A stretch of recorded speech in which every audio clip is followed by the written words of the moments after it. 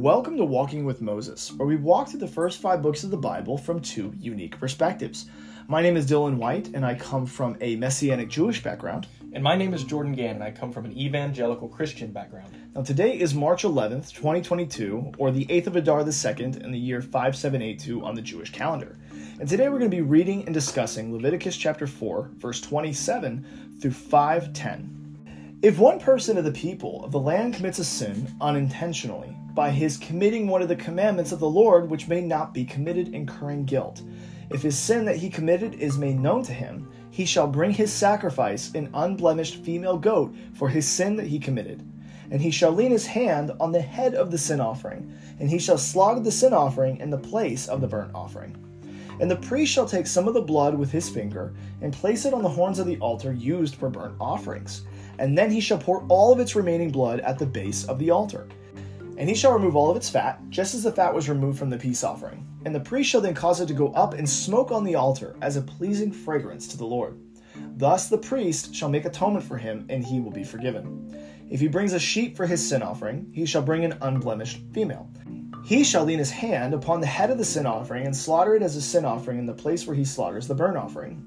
And the priest shall take some of the blood of the sin offering with his finger and place it on the horns of the altar used for burnt offerings. And then he shall pour all of its blood onto the base of the altar. And he shall remove all its fat, just as the sheep's fat is removed from the peace offering. And the priest shall then cause them to go up and smoke on the altar, upon the fires for the Lord.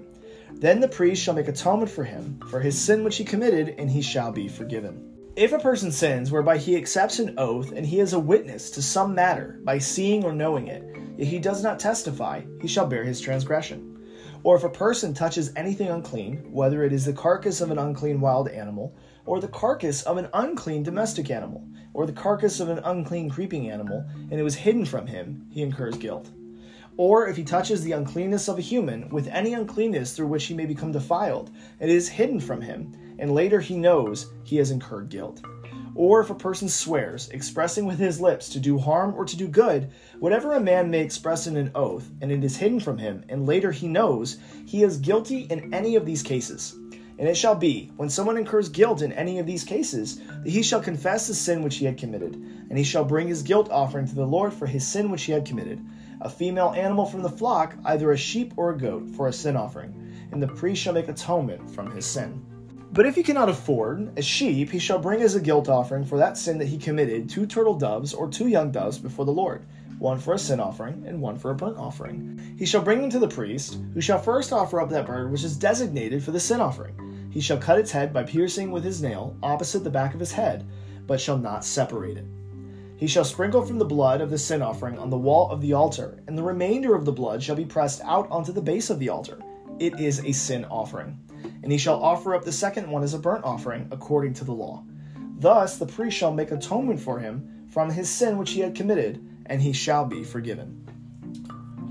So there's a lot here. We're finishing out a chapter and starting anew. So for instance, here in verse 27, it says, if one person of the people of the land commits a sin, unintentionally, by his committing one of the commandments of the Lord which may not be committed, he therefore incurs guilt. So now we're not talking about a community of people. We're talking about the individual breaking a thou shalt not. So yesterday we talked about the high priest, the court, and the public official who committed an unintentional sin.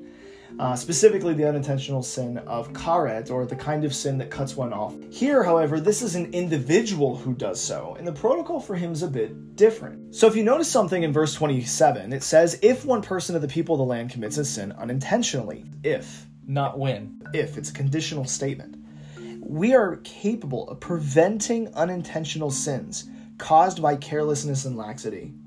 If we guard ourselves from missing the mark, from committing what here is referred to as a chet, or an unintentional sin, through vigilance or caution derived from study and constant contemplation on the weight of our divine service before God and the reality of divine judgment, that every sin has a consequence.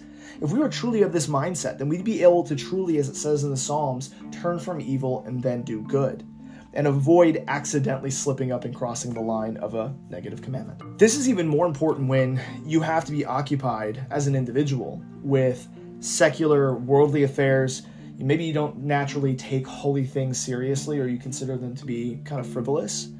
And when you surround yourself with bad company, all these cause one to fall into a pattern of laxity and carelessness. You are the company you keep. The inclusion of if and not when a person sins teaches us that we have the ability to prevent something like this from happening, and that the sin is not inevitable. It does not relate to our essential nature, which is why it says the soul. But in the Hebrew it says nephesh. It's your animalistic soul, or your flesh, as Paul puts it. It is your flesh that caused you to sin. It's not who you are, it's just what you did. And therefore, because it's not true to your essential nature, you're capable of preventing it. We being the people that we are in the modern times that we are, surrounding ourselves, unfortunately, with the people we sometimes do and the work we sometimes do, this is very relevant to us. It's very difficult, even for a pious person, to constantly be contemplating the words of God, to constantly be in prayer, to constantly be guarding oneself against accidental sin, to constantly be replacing the vacuum where sin once was with positive commandments. Like it's a lot of effort. And to keep up with it all the time when you have a secular job, when you live in a culture that is very secular, it becomes an environment in which you can fall into a place of carelessness and laxity that therefore causes you to sin. And you see a perfect example of this in relationships of Christians our age. What starts out as going on dates very above board, out in public, very appropriate. If you're not careful because of the inclination, your flesh and the world around you, holding hands can turn into kissing, can turn into more than kissing, can turn into this and then turn into that. And then the next thing you know, you've gone the distance and you're laying in bed together and, oh no, what have we done? And how much more in sins of greater severity, such as when a person is unclean and then enters into the sanctuary, the temple, and eats a holy sacrifice while being unclean. It's sins like this that we refer to as karet that have spiritual excision, that cut you off from God and the people of Israel. Let's say that you incur guilt because you messed up, right? You have a pattern of behavior that led to an accidental sin. You've now incurred guilt. What do I do now? Verse 28 says, if his sin that he committed is made known to him, he shall bring his sacrifice, an unblemished female goat for his sin that he committed. He becomes conscious and aware that he has messed up. Then at that point, he immediately runs and offers a sacrifice. And why a female goat? Why is that different? So the female goat, as opposed to the male goat that was used for the public official, is because a male goat has a masculine characteristic behind it. We talked about that the reason that the leader didn't bring a bull is because he did not cause others to sin directly. However, why is it a male goat as opposed to a female goat? Well, it's a male goat because he requires a more masculine approach to his repentance. When he goes to the altar and he brings the goat, the male goat, and slaughters it there, then at that point, he in his mind is thinking, what is happening to the animal should have been done to me. And therefore, it jolts his system. It shocks him into reality so that he would repent. The female goat, on the other hand, represents a more feminine approach. It doesn't jolt them in a sense of shock. Instead, it inspires them. It's like a mother telling a child, you're not a bad kid, but you did a bad thing. This female goat then comes to inspire in a very feminine way the person to correct their error and do better in the future. So verse 29 says, and he shall lean his hand on the head of the sin offering, and he shall slaughter the sin offering in the place of the burnt offering. We talked a little bit about this before, about it being an identification or an association. Verse 30, and the priest shall take some of the blood with his finger and place it on the horns of the altar used for burnt offerings, and then he shall pour all of its remaining blood at the base of the altar. So the altar burnt offering represents our divine service before God, which was affected by our misdeed. So this comes to atone for that action. Also, because blood represents passion and drive, we're saying to God that may our passions and drives that led to our misdeed be redirected towards our divine service, thus doing repentance, prayer, and charity and good deeds with renewed energy and walking with greater vigilance. However, not just any energy here. We see in the very next verse, and he shall remove all of its fat, just as the fat was removed from the peace offering. What does fat represent? The best of the animal. Exactly. So we're turning our life around and giving the best of our energy, the best of our life, the best of our resources in repentance, and thereby bringing peace to not only the relationship that we have with God, but bringing peace back to the world, as you did for the peace offering. Verse 32 says, if he brings a sheep for his sin offering, he shall bring an unblemished female, and he shall lean his hand upon the head of the sin offering and slaughter it as a sin offering in the place where he slaughters the burnt offering. And the priest shall take some of the blood of the sin offering with his finger and place it on the horns of the altar used for burnt offering, and he then shall pour all of its blood onto the base of the altar. And he shall remove all of its fat, just as the sheep's fat is removed from the peace offering. And the priest shall then cause them to go up and smoke on the altar upon the fires for the Lord. Thus the priest shall make atonement for him for his sin which he committed, and he will be forgiven. So, same protocol. There's only one fundamental difference. It's the type of sacrifice. Why mention the sheep separate? Because it has a part of it that needs to be offered up that wasn't on the goat. The fatty tail. That's right. So the fatty tail needs to go on to the altar.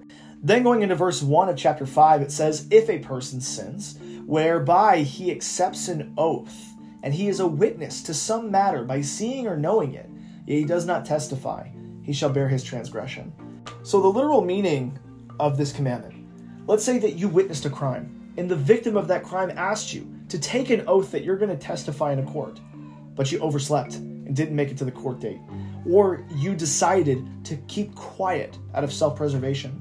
Yeah, and this translates into modern times. If you were called to the stand, and if you're going to swear to the truth, if you're going to swear to your word, you should keep it.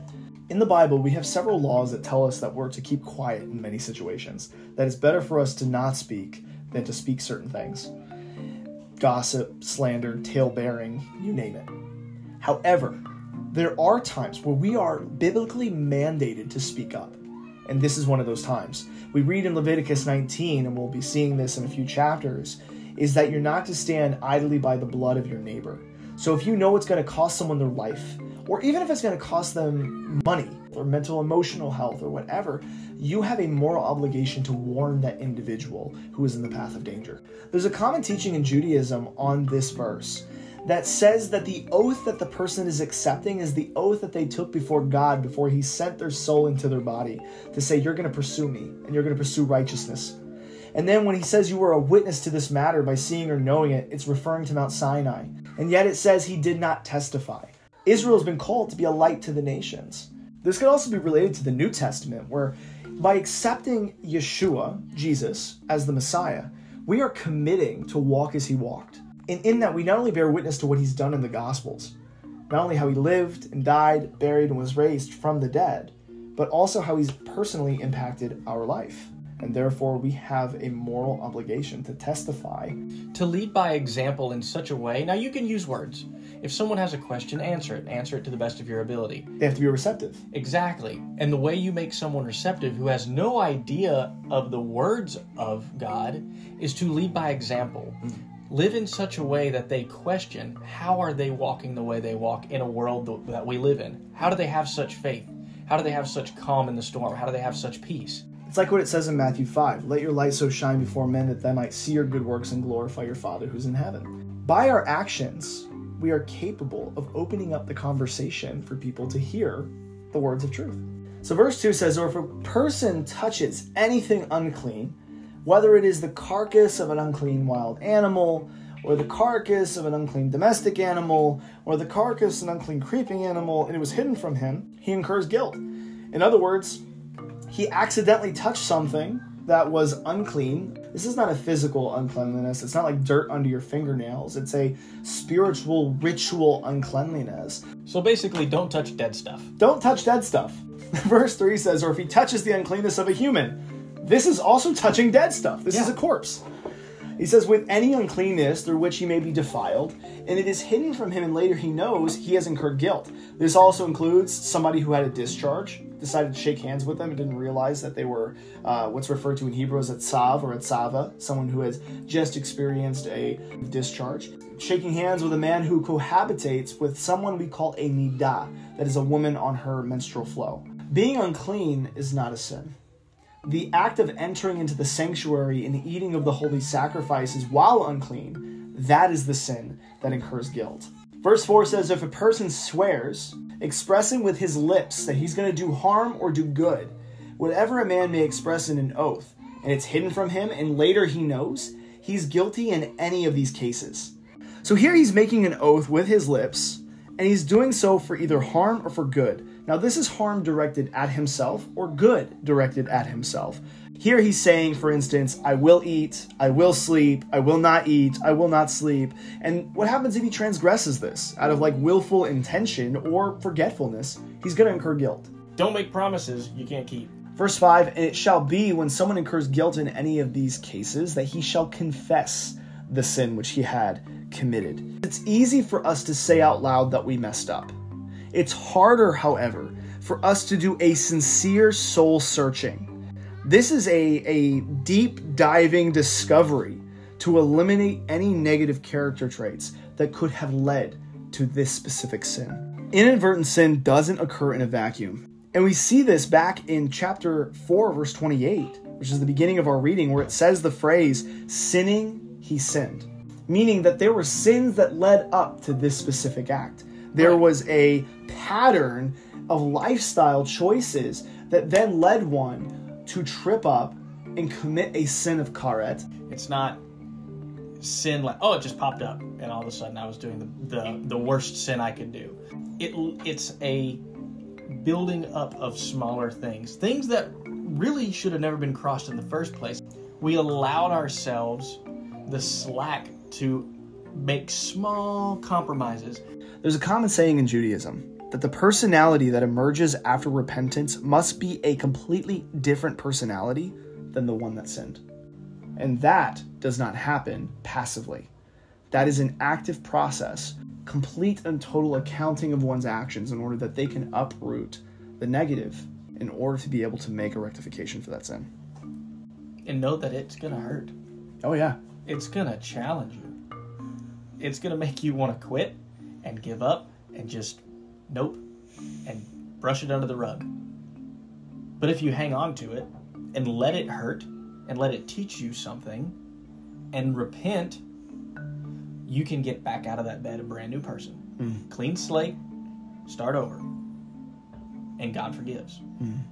Verse 6 says, and he shall bring his guilt offering for the Lord for his sin which he had committed, a female animal from the flock, either a sheep or a goat for a sin offering, and the priest shall make atonement for his sin.